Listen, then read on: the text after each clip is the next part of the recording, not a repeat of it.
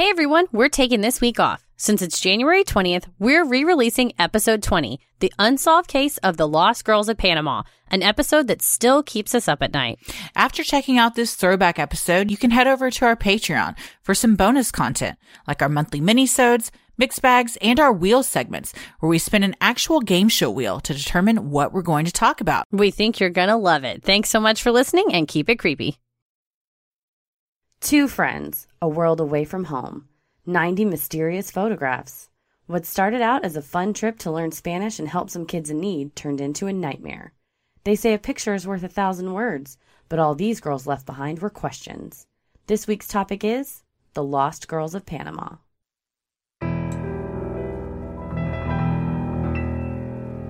A bump in the night, your heart fills with dread.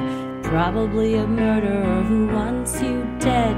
It could be a ghost, a demon, or worse. Perhaps you're the victim of a witch's curse. It's hopeless, you're doomed. You'd call a priest if you could. You'd rather just listen to who? Sinisterhood.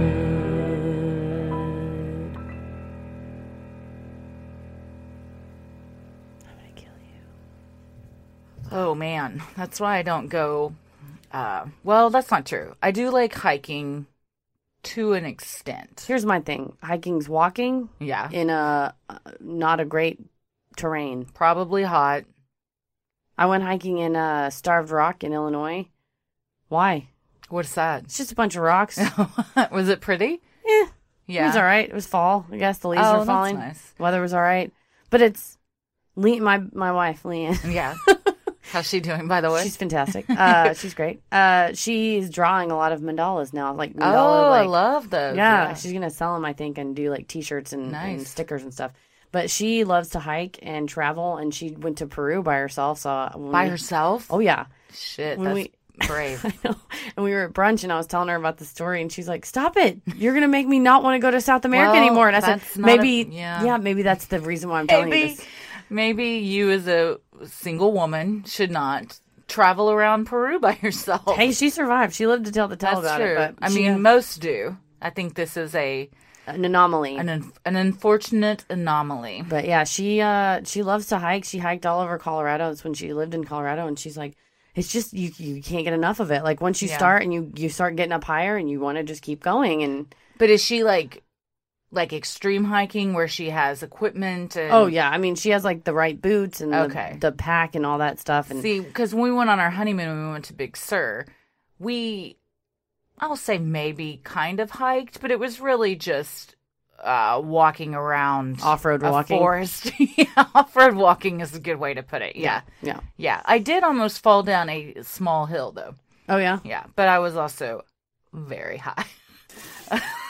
You high hiked? I high hiked, yeah. Hiked. Yeah. It was awesome. I felt like I was on the set of the Lord of the Rings because everything was like just green and lush and beautiful. You're like the tree talks to me and tells secrets. Well, and everything's the trees are huge, so you just feel this like little dwarf running around. It's pretty amazing.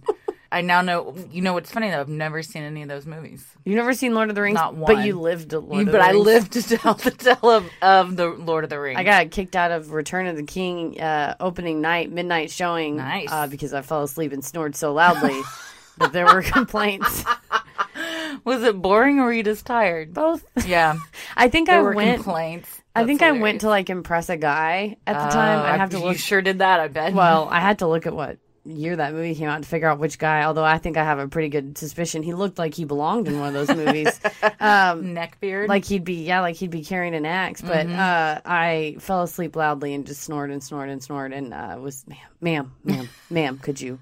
I also got thrown out of the end of The Dark Knight.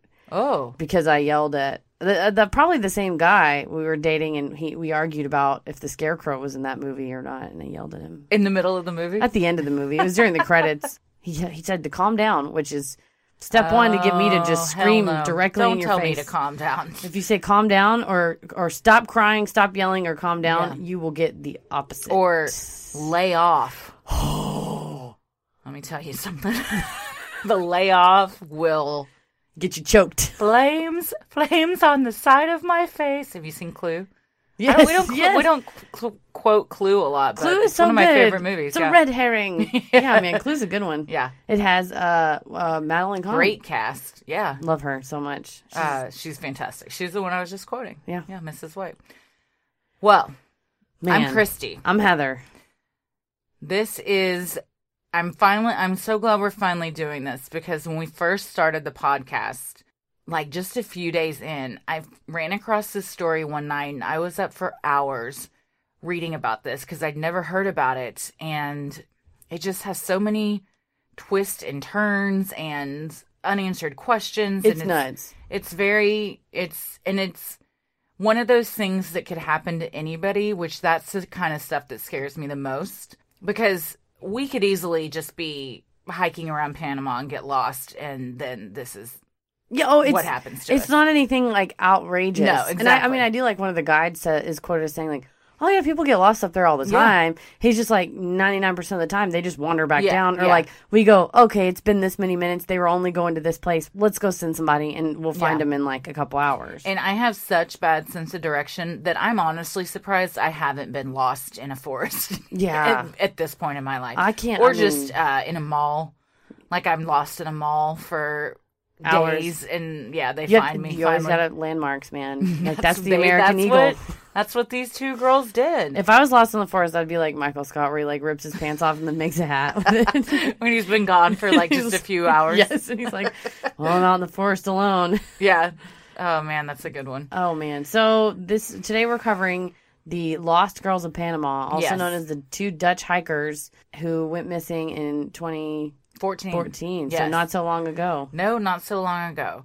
Chris Kramers and Lisanne Froon are the two girls that we're talking about. Couple of best friends. Yes. So Chris Kramers and Lisanne Froon first met while working part-time at a cafe in Amersfoort. Both were students and became fast friends and eventually roommates. Chris was known as the outgoing and creative one. She was an amateur actress and planned on attending graduate school to study art history after their trip to Panama. Lisanne was the athletic one. She was an accomplished volleyball player and enjoyed extreme sports like skydiving and mountain climbing. She also had an introspective side. She had majored in applied psychology and was a budding amateur photographer. The friends made a good team and complemented each other well. They were just a couple of buddies going on a fun adventure. And what could go wrong? Well, a lot. On March 15th, 2014, Chris, 21, and Lisanne, 22, arrived in Panama for a 6-week vacation. Their plan was to learn Spanish and volunteer at the local school helping children. Do you know Spanish? I know enough to kind of get me by. Yeah. But not fluent by any means necessary. I wish I knew it really well. I know what I like to call Selena Spanish, which is every single lyric of every single Selena song in Spanish. So you can communicate in love ballads. Yeah, just complete love ballads, or like get up and let's party kind of songs. Yeah. And I can speak Spanish enough to like help someone out, or if I was lost or something, like get help. Some guy at the post office yelled at a man. So it was like a guy who couldn't speak English and he was trying to get a package, and this like old man behind me was like, well, you should speak English if you live in America. God. And I turned around and I said, I bet he was an old white man. Well, yeah. His face looked like a rubber mask from the Phil Collins Land of Confusion or whatever, Land of Illusion video. Have you seen that music video? No. Anyway, he's an old rubber mask face guy. That sounds scary, though. Yeah. Oh, that's that and the Leprechaun movie traumatized me as a child. Look up, I'll put a link in the show notes. What's that movie with, oh man, not Chevy Chase. Who's in it? It's like their car breaks down and they get stopped at this thing, and these like creepy twins work there, and there's this judge that is their dad, and he has this like fake leather nose. Man, that was a terrible description of this movie. Are you thinking of Mother Goose Rock and Rhyme? No. Have you ever seen that? No. It's a 1990s made-for-TV movie starring Shelley Long. Nope. Yep. Yeah, Shelley Long. I have heard of that. Shelley Long and some guy is the guy named Gordon Goose, and he's Mother Goose's son, and Mother Goose is stolen from Rhymeland. So all the Rhymies, which are the subjects of the rhymes start to disappear. Oh, no. And all the rhymies are played by really famous people. Like Ben Vereen plays the Itsy Bitsy Spider, I think. I remember this. And what's her face? Cyndi Lauper plays one of them. Anyway, it's an all-star cast. Paul Simon plays Simple Simon. The Stray Cats are in it. Bobby Brown. Anyway, I remember this. I probably saw it. I kind of remember it.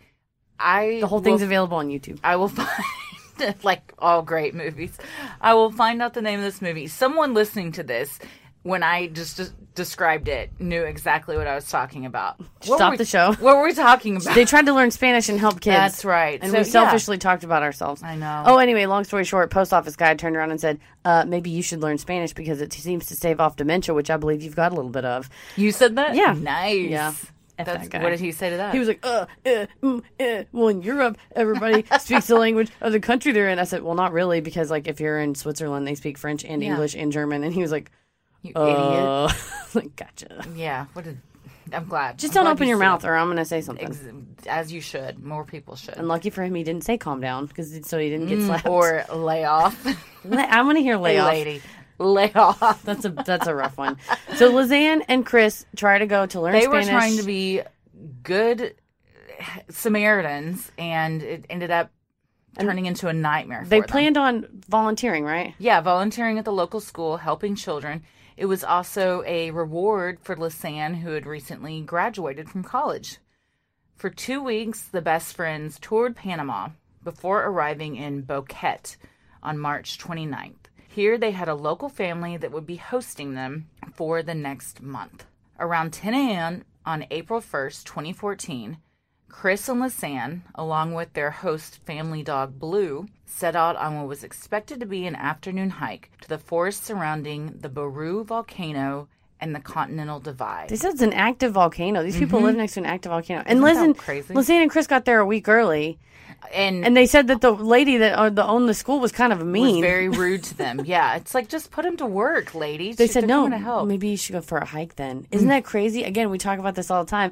The the small sliver of nothingness that stops you from your ultimate demise. Exactly. Spoiler alert. If they had not been early, then this probably would have never happened. Yeah, what if they... And the school's the one that screwed up. Yeah, told them the wrong dates. Yeah, so, I mean, it was their fault. And a typo. Anyways, God, typo. It's, that stuff keeps me up at night. Well, it was a sunny day, and the women were dressed in light clothing and had one shared backpack between them that contained a few items. They posted on Facebook that they were going to walk around Boquete and were supposedly seen having brunch with two young Dutchmen at a local restaurant. Later that night, the host family became worried when their dog returned home, but Chris and Lisanne did not. Lisanne's parents had also stopped receiving texts from her, which was unusual, as both girls kept in contact with their families daily. Sounds like Elisa Lamb. Elisa Lamb. And also me. Yes. And also Heather. I mean, like, I really am like, I'm going to this place. Yeah. I'm leaving this place. Yeah, you have, what is it? I find my friends. Yeah. Leanne knows where I'm at all times. Yeah. And I know where Leanne's at all You're going to stumble into a Panamanian jungle and no one's ever going to hear from you. It also helps if you are like going to make a bad choice and you tell your friend, like, I'm going to make a bad choice. And your friend goes, don't make that bad choice. You go, okay, I won't. And then you go and she texts you and goes, I see what bar you're at right now. And I'm like, shut up. Exactly. Stop judging me. It keeps you accountable. Keeps me very accountable. Well, the next morning on April 2nd, when the women didn't show up for a scheduled meeting they had with a local guide, concerns that something terrible had happened grew. The following day, on April 3rd, local residents of Boquete began searching Baru National Park, where the volcano was located, and the surrounding forest. They said, like I said, lots of people... Well, this town is... They call it like the Little Switzerland or like the Little Alps because it's so beautiful. It looks like the Swiss Alps. And a ton of expats live there. And they figure... And it's a lot of tourists. And the expats kind of run these tourist things, and they realize, okay, well, this person's not from here. They've gone missing. Let's go search for them. And like they said, 9 times out of 10, they'd bring somebody back. Right, because they know these forests like the back of their hands. Yes. And it's the La Pianista Trail is like pretty well traversed and pretty clear of like where you should stay because it looks like a piano keyboard. Yes. La Pianista. La Pianista. And pianista means piano player. So you do know Spanish. I do. And at the top is where the Continental Divide is. So on one side is La Pianista and Boquete, and then on the other side is where shit gets wild. You're not supposed to go down that side. You're not supposed to go over there. Well, because the Continental Divide, I had to look it up, is where the rivers run in 2 different directions. Like the western side, it runs to the Pacific Ocean, and then the eastern side, it runs to the Caribbean Ocean. Oh, wow. So that's literally like the continent is split, and that's where the forest water runs through the ocean. And it's a crazy ecosystem too. Oh yeah, and from April to October it'll rain and flood. They said you could get muds up to knee deep when you're trying to walk down some of these trails that are not the Pianista Trail. You're just going to get stuck. Yeah. So on April 6th, 4 days after the women were reported missing, CENAPROC, which is Panama's FEMA-like National Service for Civil Protection, decided to get involved. Oh, good. The government. Finally. I mean, you want help, but also if it's anything like our FEMA. Yeah, then they're going to fuck this up royally. It's just a lot of bureaucratic red tape. Spoiler alert, they do. Yeah, it's just a lot of red tape. Exactly. According to the locals of Boquete, CENAPROC initially assumed that Chris and Lisanne were out partying and didn't think their involvement was necessary.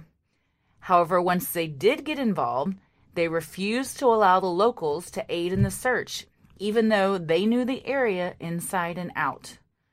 On this same day, parents of both Chris and Lisanne arrived in Panama from the Netherlands, along with the Dutch police, dog units, and detectives. The parents were also offering a $30,000 reward for their daughter's return. So yeah, why would you say, oh, the people that live here know this area back and forth and rescue people all the time? Stay at home. Do guided tours daily? No, we don't need your help. Even though it's been 4 days since they went missing and it's already a dire situation, we got this under control now. They interviewed a lady who's her job's like security director, which was created after this incident. Because of this. Yeah, because of this incident. And her quote was, yes, I'll concede that we needed some assistance at the beginning and we turned it down. Yeah. It was like, yeah, you conceded that you screwed up. Her name, Lucia Espinoza. Mm-hmm. And she said the search was hindered because no one knew where to begin looking. Other than a Facebook post saying they were going to walk around Boquete, the 2 students had left no note or told anyone where they were going. You gotta leave a note, guys. Always. That's why you always leave a note. Yes. But you do have to. And really, especially if you're in a foreign country and you don't know anybody and the one person you do know is also with you. That's it. Well, you've got to tell somebody. Leanne went to Maui and one of the places she was going to stay was an Airbnb that was like on this boat. Mm-hmm. And I was like, that's a murder boat. And she was like, that'll be fine. And I'm like, that's a murder boat. Until you get murdered and it's not. On a murder boat. And so she took a picture of the boat, the back of the boat, the guy that was on the boat with her, the Airbnb listing. I mean, she sent me all this evidence and was like, I turned her location on all night so I could literally like wake up in the night and like look where she's at. But that sounds paranoid. And here's the thing. I wish we lived in a world where you didn't have to do that. Exactly. Wouldn't that be nice? If we lived in a world where that wasn't necessary, it wouldn't have been invented. Yeah, that's true too. Mm-hmm. After 10 days of searching the dense forest with dogs, helicopters, and ground teams, nothing was found and CENAPROC halted their efforts. The Dutch team tried to continue the search, but heavy rains made it impossible, and they also had to call it off. Well, it makes sense because if you bring like sniffing dogs and there's a bunch of rain run off, there's nothing for them to pick up. Plus, it becomes at some point too dangerous for you to even look. Yeah. Or you can't. I know, like a lot of the ravines were so overrun or the hills were so muddy they couldn't even get to where they were. Yeah. They just couldn't do it. Well, locals, and more importantly, the families and friends of the 2 missing women, were all left wondering what had happened, were they still alive, where could they be, and would they ever see them again? 10 weeks later, in mid-June, a woman from the indigenous Nagobi tribe discovered Lisanne's blue backpack while tending to her rice paddy in her village of Alto Romero in the Boca del Toros region, about 12 hours by foot from the Continental Divide. She said she was sure it had not been there the day before. Suspicious. Mm-hmm. And it was dry on a riverbank. Mm-hmm. And after having been in the river for 10 weeks. Supposedly. Or was it? The backpack contained 2 pairs of sunglasses, $83 in cash, Lisanne's passport, a water bottle, Lisanne's camera, 2 bras, and both Chris and Lisanne's phones. All the contents were dry and in good condition. Interesting. Very interesting. The discovery of the backpack prompted a renewed search, and by the end of August, the Nagobi tribe had helped authorities locate 33 skeletal fragments that had been linked to the missing women through DNA tests. 28 of these were small metatarsals of Lisanne's left foot that had been found still in its boot and sock behind a tree near the river. That is a very odd thing to me. It's actually very common from what I read. To just find a single foot? Yes, because especially in this environment where it's so humid, the first thing to detach from the body are the limbs, and the joints around the foot specifically are so loose that it's apparently extremely common for that in hiking situations. These poor Nagobi people just walking around finding feet.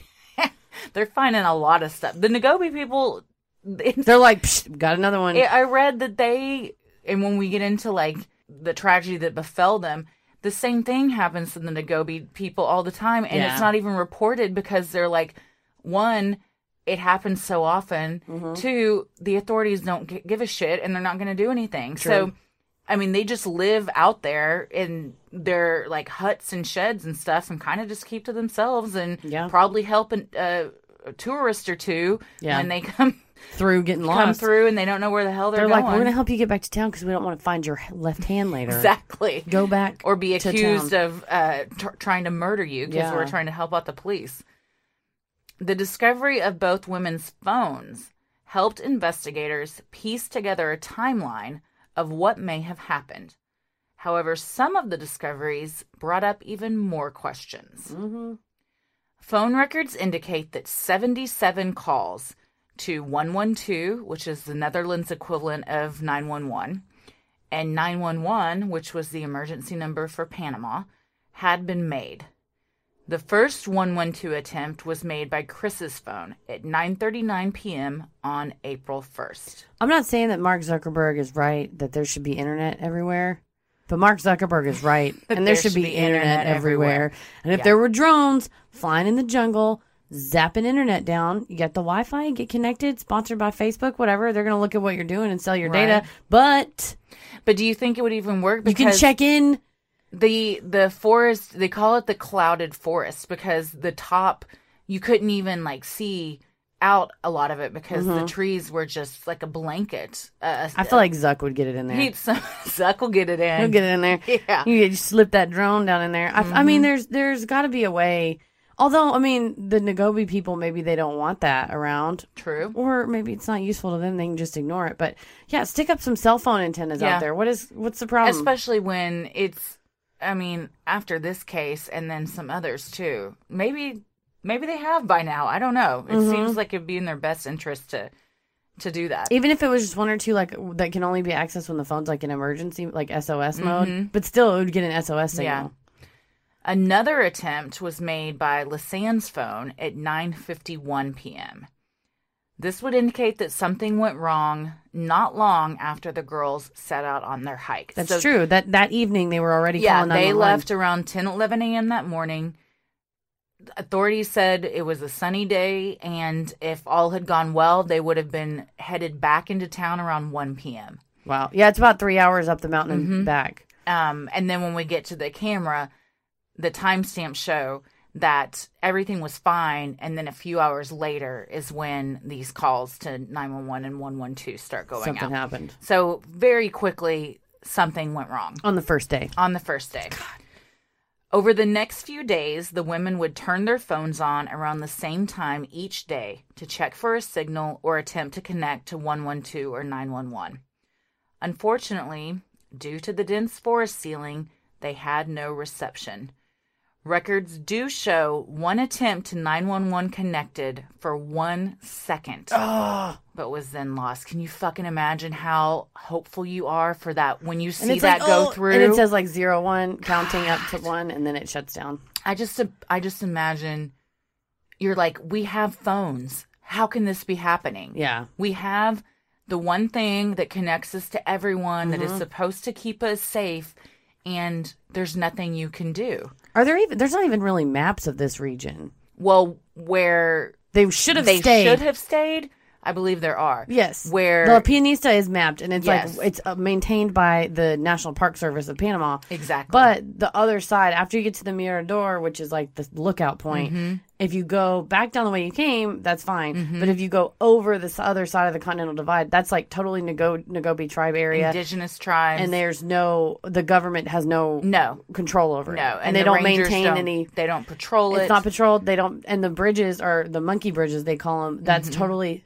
built and maintained, I guess, by the Nagobi. But they say they only use those like in emergency because they're so dangerous. They're very dangerous. Yeah. On April 5th, both phones were turned on to check for a signal.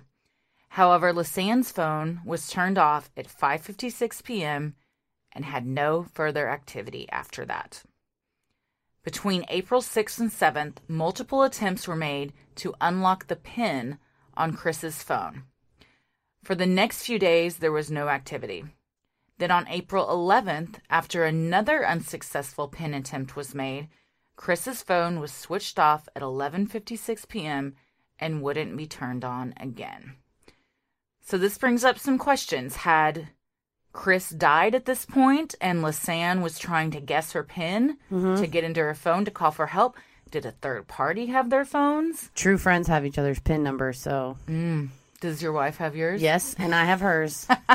Tommy, actually, we both have the finger swipe PIN stuff. Oh, like your fingers on his phone? No, it's not. It doesn't have to be your fingerprint. It's just like a design you draw. Oh, okay. It's not numbers. Like a U shape or something, or a star or something. Yeah. And I know he knows mine because it never changes. But I don't know if I know his. I could probably figure it out. Yeah. And if it was numbers, I could probably figure it out. But it's the letter C. Man, and imagine how many attempts she starts making. You would think at some point you'd figure it out. Well, I mean, you don't know. But she didn't.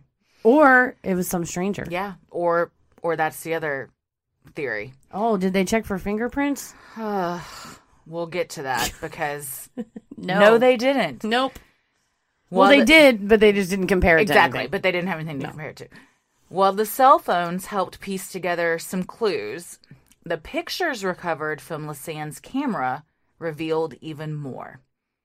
Over 100 photos were recovered. The first dozen or so are normal. The friends taking selfies on top of the divide at the Mirador that you mentioned.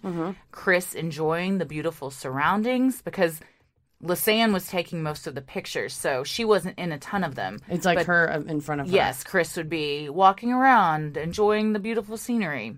There's no third party visible in any of these, and the women seem to be enjoying themselves.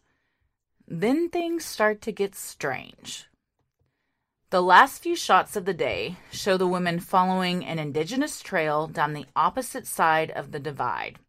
This is where we're talking about that you're not supposed to go. This is the no-no zone. Geographical features near a stream bed visible in the photos place them about an hour away from the top of the divide, heading downhill away from Boquete. These photos suggest that they had wandered off onto a network of trails not maintained by rangers or guides. These trails are not meant for tourists and are used exclusively by the Nagobi tribe. Since this has happened, they've placed a sign at the top of the Mirador that's like, trail stops here. Turn around. Much like Go back. McDaniel. You know? Don't go past the sign, you guys. That says stop. If a sign tells you to stop, just listen to it. Listen to the sign. It's trying. But it didn't. This wasn't there when they went missing. Yeah. No. So these unnamed trails can be treacherous when it rains, with mud reaching knee-high, like you said, and paths that are so steep you have to crab walk down them on all fours. At some points, the ravines are so steep, the only way to cross is by walking across notoriously unstable rope bridges. No. Or monkey bridges, as they're referred to. It's so scary. Chris and Lisanne were not dressed to hike in this type of environment and had only a few supplies. So one would ask, why would they have done this? Certified forensic photo analyst Keith Rosensall says they may have already been lost at this point and that they were taking these pictures to document where they had already been in hopes of not walking in circles. That's true. Yeah. I mean, that's smart, too. Because you'd be like, we've already been here. They're very smart and resourceful, as we will see. The last image taken of Chris's face shows her turning back to the camera as she crosses a stream bed. She doesn't look super happy in that picture. Her expression here is different than in all the other pictures. She does not appear happy, although it's unclear why. Timestamps on the photos show that on April 8th, between 1 to 4 a.m., 90 flash photos were taken just seconds apart, probably enough time for the camera to reset itself, and then another one was immediately taken. This means that at least one of the women had somehow been surviving in the jungle for a week. That's crazy. Because they went missing on April 1st. And the jungle survivalist guy that was interviewed for this case was saying that most people don't last past 7 days. And if they only had so much water and they would have to drink like river water, but there's like amoebic dysentery in it. So then you get like diarrhea and then you get really dehydrated and then you start to go nuts too. Like you start losing it. So as we all know, I'm watching a ton of Survivor right now. And one of the very first things they have to do is make fire so they can boil the water because the water is not drinkable. No. Any water that's out in the wilderness, don't, unless it's from like the top of a stream in the Alps. Maybe that's okay. But animals bathe in there, they shit in there, things die in there. It's stagnant. There's just all sorts of disease. And you get desperate where you're just like dying and so dehydrated. But it ends up making it way worse when you give in to that. Do you feel like now that you've watched so much Survivor, you could survive? I honestly, last night was watching it and was like, I kind of want to be on this show.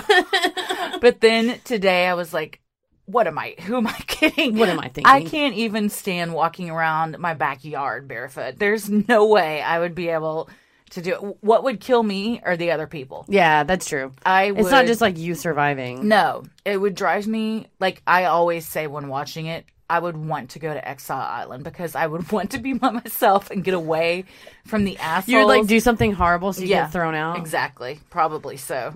Also, I can't eat gross shit. And they always have to do a challenge where they have to eat gross shit. So I'd probably lose immunity from my tribe and get voted out on that one. I'm not going to eat some gross stuff. No. George Reese, forensic imaging analyst, says all the images taken during this time are shot from virtually the same spot, with the point of reference changing just a few feet. Because of this, he dismisses the speculation that the women were trying to use the flash as a light source, which is what some believe. Like trying to get down the trail further. Exactly. Because it's sometime between 1 and 4 a.m. It's pitch black. It's pouring down rain. In the jungle. God. And then, if they were using it as a light source, again, that's very resourceful and smart. But because it wasn't advancing like they were walking, it doesn't really make sense that they were doing it. Why would you take 90 pictures like that? Well, he also says it's unlikely they were trying to alert rescuers to their location as they were in dense foliage cover and wouldn't have been able to be spotted.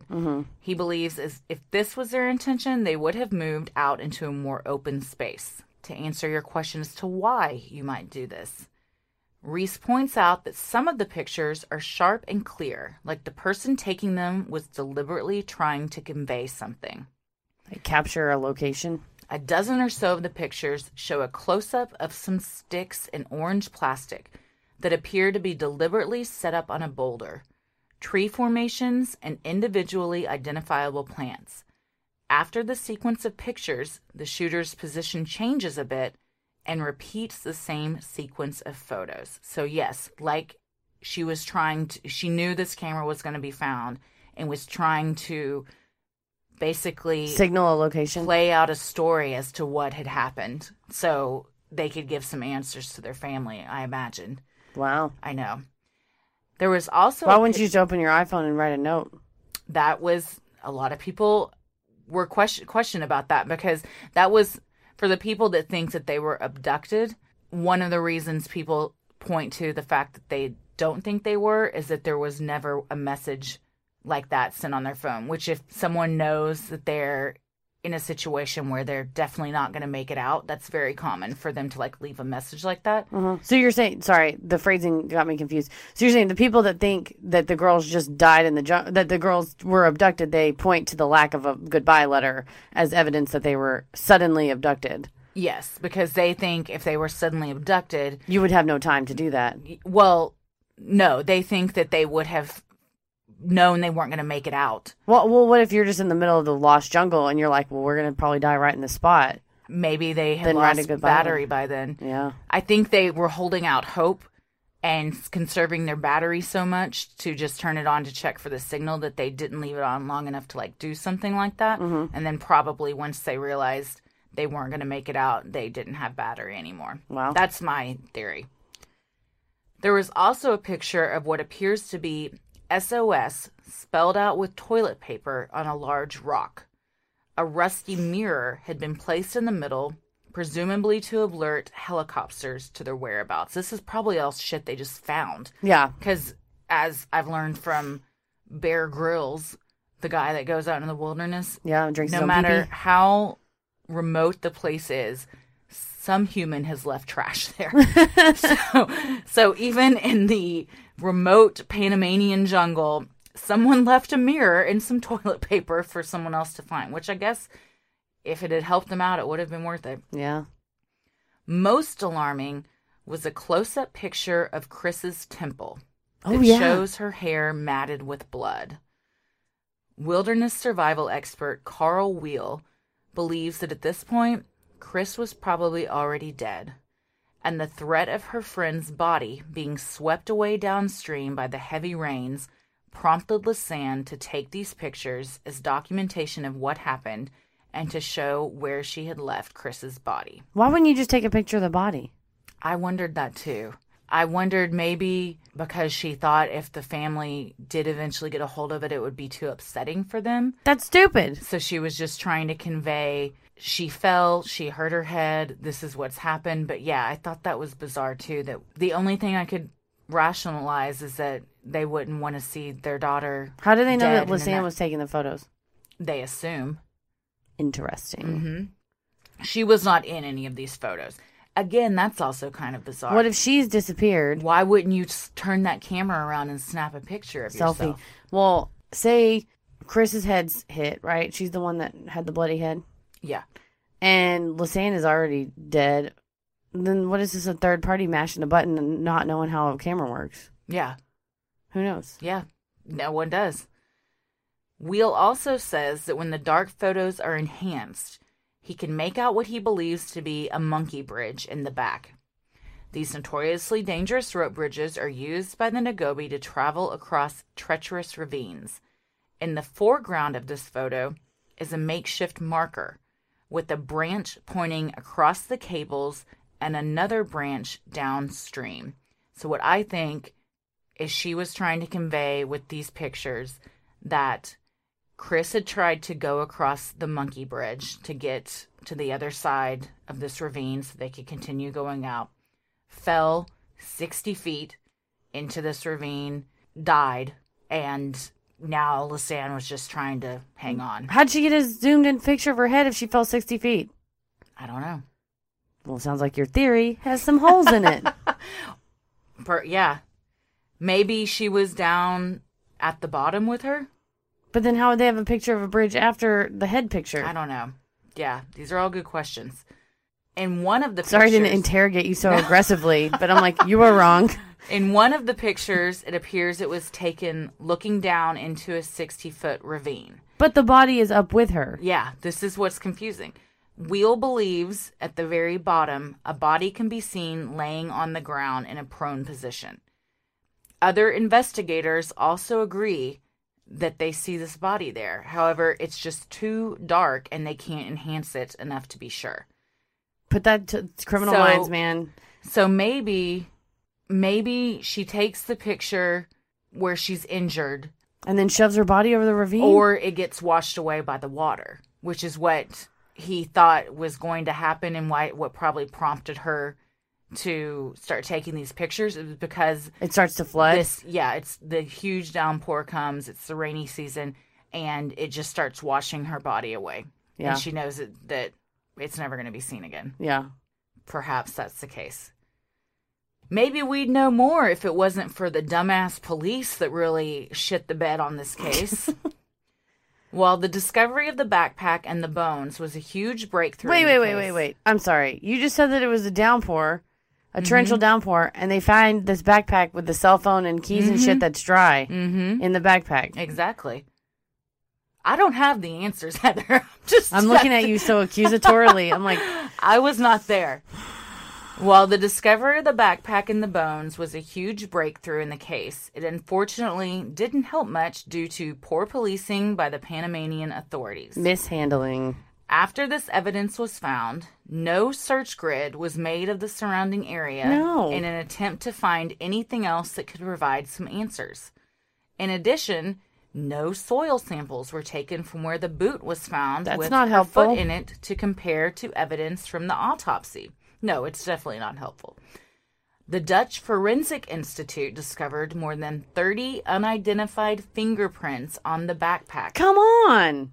However, Panamanian investigators had made no print records related to the case, so these proved worthless.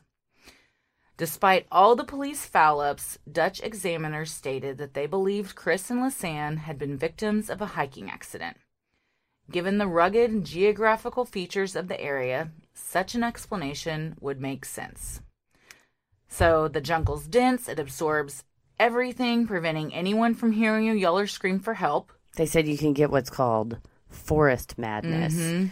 That you get so lost and disoriented that you start flipping shit on people. They said there was even a group of like really experienced hikers a few years earlier that had gotten off course and they freaked out on each other so bad that the crew split apart. And then eventually parts of, they were all found separately, but it's so intense. This feeling of like terror, panic. It's like a massive anxiety attack mixed with like utter disorientation. That's everything I hate all at once. In one situation. Yeah. They say that happens in the suicide forest in Japan too. Oh, really? That's what causes that? Well, I think they go in there with the intention to do it, but there's a lot of rumors that there's paranormal things that happen in there, but also that it kind of fucks with your head even more than it probably already was before you went in there and can cause you to get a little more crazy. Yeah, it's like I said, just so disorienting that you just lose it. You have no sense of where you are. You can't see up. I mean, you can see up, but you can't see like the sun or out to wherever you are. What they should have done, and what this wilderness guy says their mistake was, is that it's really common for people to follow rivers down because they assume they floated the ocean. That's going to be the way out. But the reality is sometimes that's the worst way. And what they should have done is try to find the highest ground possible to try and get cell reception. Oh. But he says he thinks that the girls realized that, but at that point it was too little too late. Yeah, I mean, you can't turn around and go back up after you've gone that far. Yeah. Oh, man. There's also a constant off-land wind, which makes it difficult for dogs to pick up your scent. Also, like we said, it rains like crazy. There's no phone reception. It's easy to fall, become injured, be unable to go for help, and you're easily disoriented and become lost. Oh, man. And they were saying, too, like, they weren't packed for a long trip. No, they thought it was going to be a few hours. What I think happened is... Pygmy cannibals. Chris was walking across one of these monkey bridges, fell, became injured. Lisanne tried to go get help and ended up becoming injured herself. Probably fell, broke, because they said when they found her foot, the metatarsals in it indicated that it was broken. And the only way it could have been broken like that was to take a fall from a high place. So she probably also fell. And it probably didn't kill her, but she's no longer able to leave on her own accord and either starves or just becomes so dehydrated that she perishes. I don't want to say that I'm an expert forensic anthropologist because I've seen every episode of the television show Bones, but I will. Okay. And in this case, the bones, I think, indicate there was some sort of foul play for the following reasons. There was no animal marks. There's not bites. There's not scratches. There's not fangs. There's not any indication that the bones were broken up over river rocks. Some people said the official government position was that they'd been dragged to death by the river. It's called La Culebra, which means the serpent, because it's like a really aggressive river. But that doesn't show in the bones. And as Dr. Constance Brennan would tell us, what is Temperance Brennan would say, what do the bones say? Is that on Bones? That's the TV show Bones. Oh. Based on Kathy Reichs, who was actually interviewed for this case, yes, too. She served as an expert on this case. The other thing is that the bodies were decomposed far beyond how long they were out there. I read that isn't uncommon in rainforest situations because the ecosystem, there's so many different types of temperatures that during the day it's in the hundreds, it's very humid. At night it's like in the 50s, but also the animals can take them to different areas within the jungle that have different temperatures and cause different decaying rates and things. But there was an expert on microclimates and ecosystems in the region and how they can impact the effects of like burial and decay and things like that. And they said that in this case, the bleaching of the pelvis bone, because they found one of the girls' pelvises, that the bleaching of the pelvis bone is like it shouldn't exist. Like that shouldn't be like that. So what is their theory? Some people say that the pattern of bleaching on the bones is similar to, and the extreme decay that happened in such a fast rate is indicative that the bodies were subjected to lye. So they were subjected to some kind of chemical agent that purposefully accelerated their decomposition, like Jeffrey Dahmer did. Lime, lye, things like that. That would burn up the body. Well, you're not the only one that thinks maybe an accident was not what caused this. Maybe it was something more sinister. The locals of Boquete don't buy that Chris and Lisanne were victims of a hiking accident. Why weren't more remains found, especially big bones? There are no animals in those forests that would eat a human skull. Yeah, where's the skull? So where are the skulls? So some theories as to what may have happened. Some locals and tour guides, including John Tornblom, a local guide with 10 years' experience, believe that the last man that saw the girls alive is the prime suspect. The day before the girls went missing, they were seen talking to a local guide in town. He had offered them a full package tour to see the area, including a guided hike to the Continental Divide and an overnight stop at his ranch. For reasons unknown, the girls declined. It is believed that this man was the last to see them alive. He is also the first person to have discovered their remains. And has had some complaints. Other women had previously complained about this tour guide harassing them, and he was known to bathe in the hot springs with female tourists, which is against code. Rumors suggest that he allegedly orchestrated the girls' abduction to commit a sex crime deep in the forest. To cast even more suspicion, the remains and personal items of the women were found a couple of hours by foot from his property. Not surprisingly, he adamantly denied any wrongdoing when questioned by reporters. You think he could be a suspect? He could be a suspect because if they're going on a hike, they decline having him go with. I mean, just think about when a guy tells you you're sexy on the street and you ignore him and it pisses him off. I mean, the fragile male psyche knows no bounds. Exactly. So, I mean, maybe. And especially if he's gone from harassing women verbally to then getting nude in the springs with them, and who knows what else he may have done without being reported. Also, it's kind of weird to offer them an overnight stay at his ranch. That is very creepy. That's very presumptuous and gross. Out of line. And yes, very gross.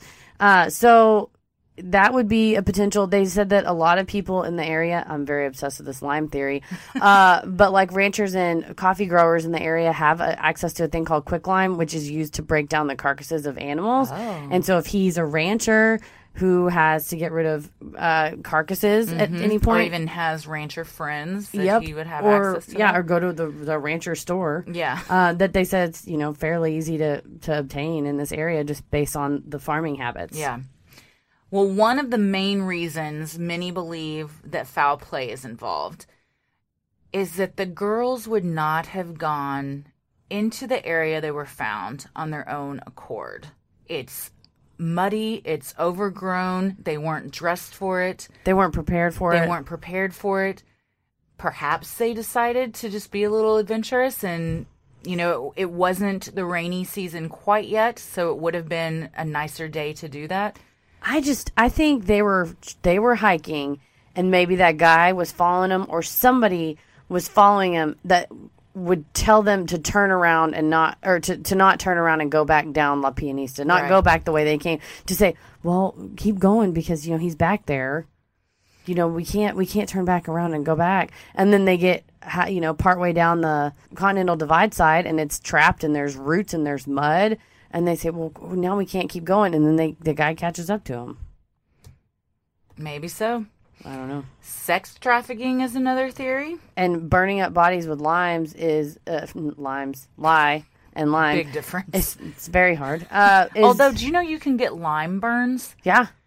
Mel Gott's got a lime burn. Our friend Mel Gott. How'd she get it? Because they were at the beach in Galveston, and she was drinking Coronas with lime, and she got lime juice on her hand. And it sunburned it? Wiped it on her leg.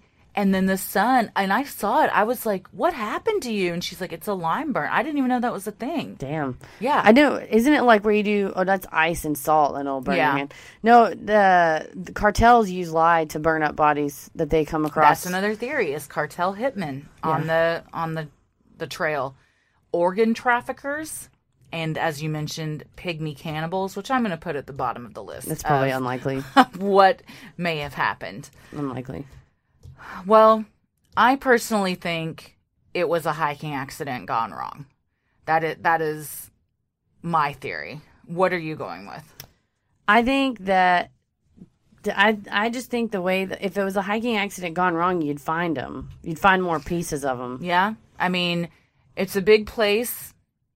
Animals could have carried their bones, even the skulls, to, a place that hasn't been searched, a den, whatever. The river could have washed it away. It is bizarre. Most bizarre, I think, is the backpack. Yeah. Being found dry. Yeah.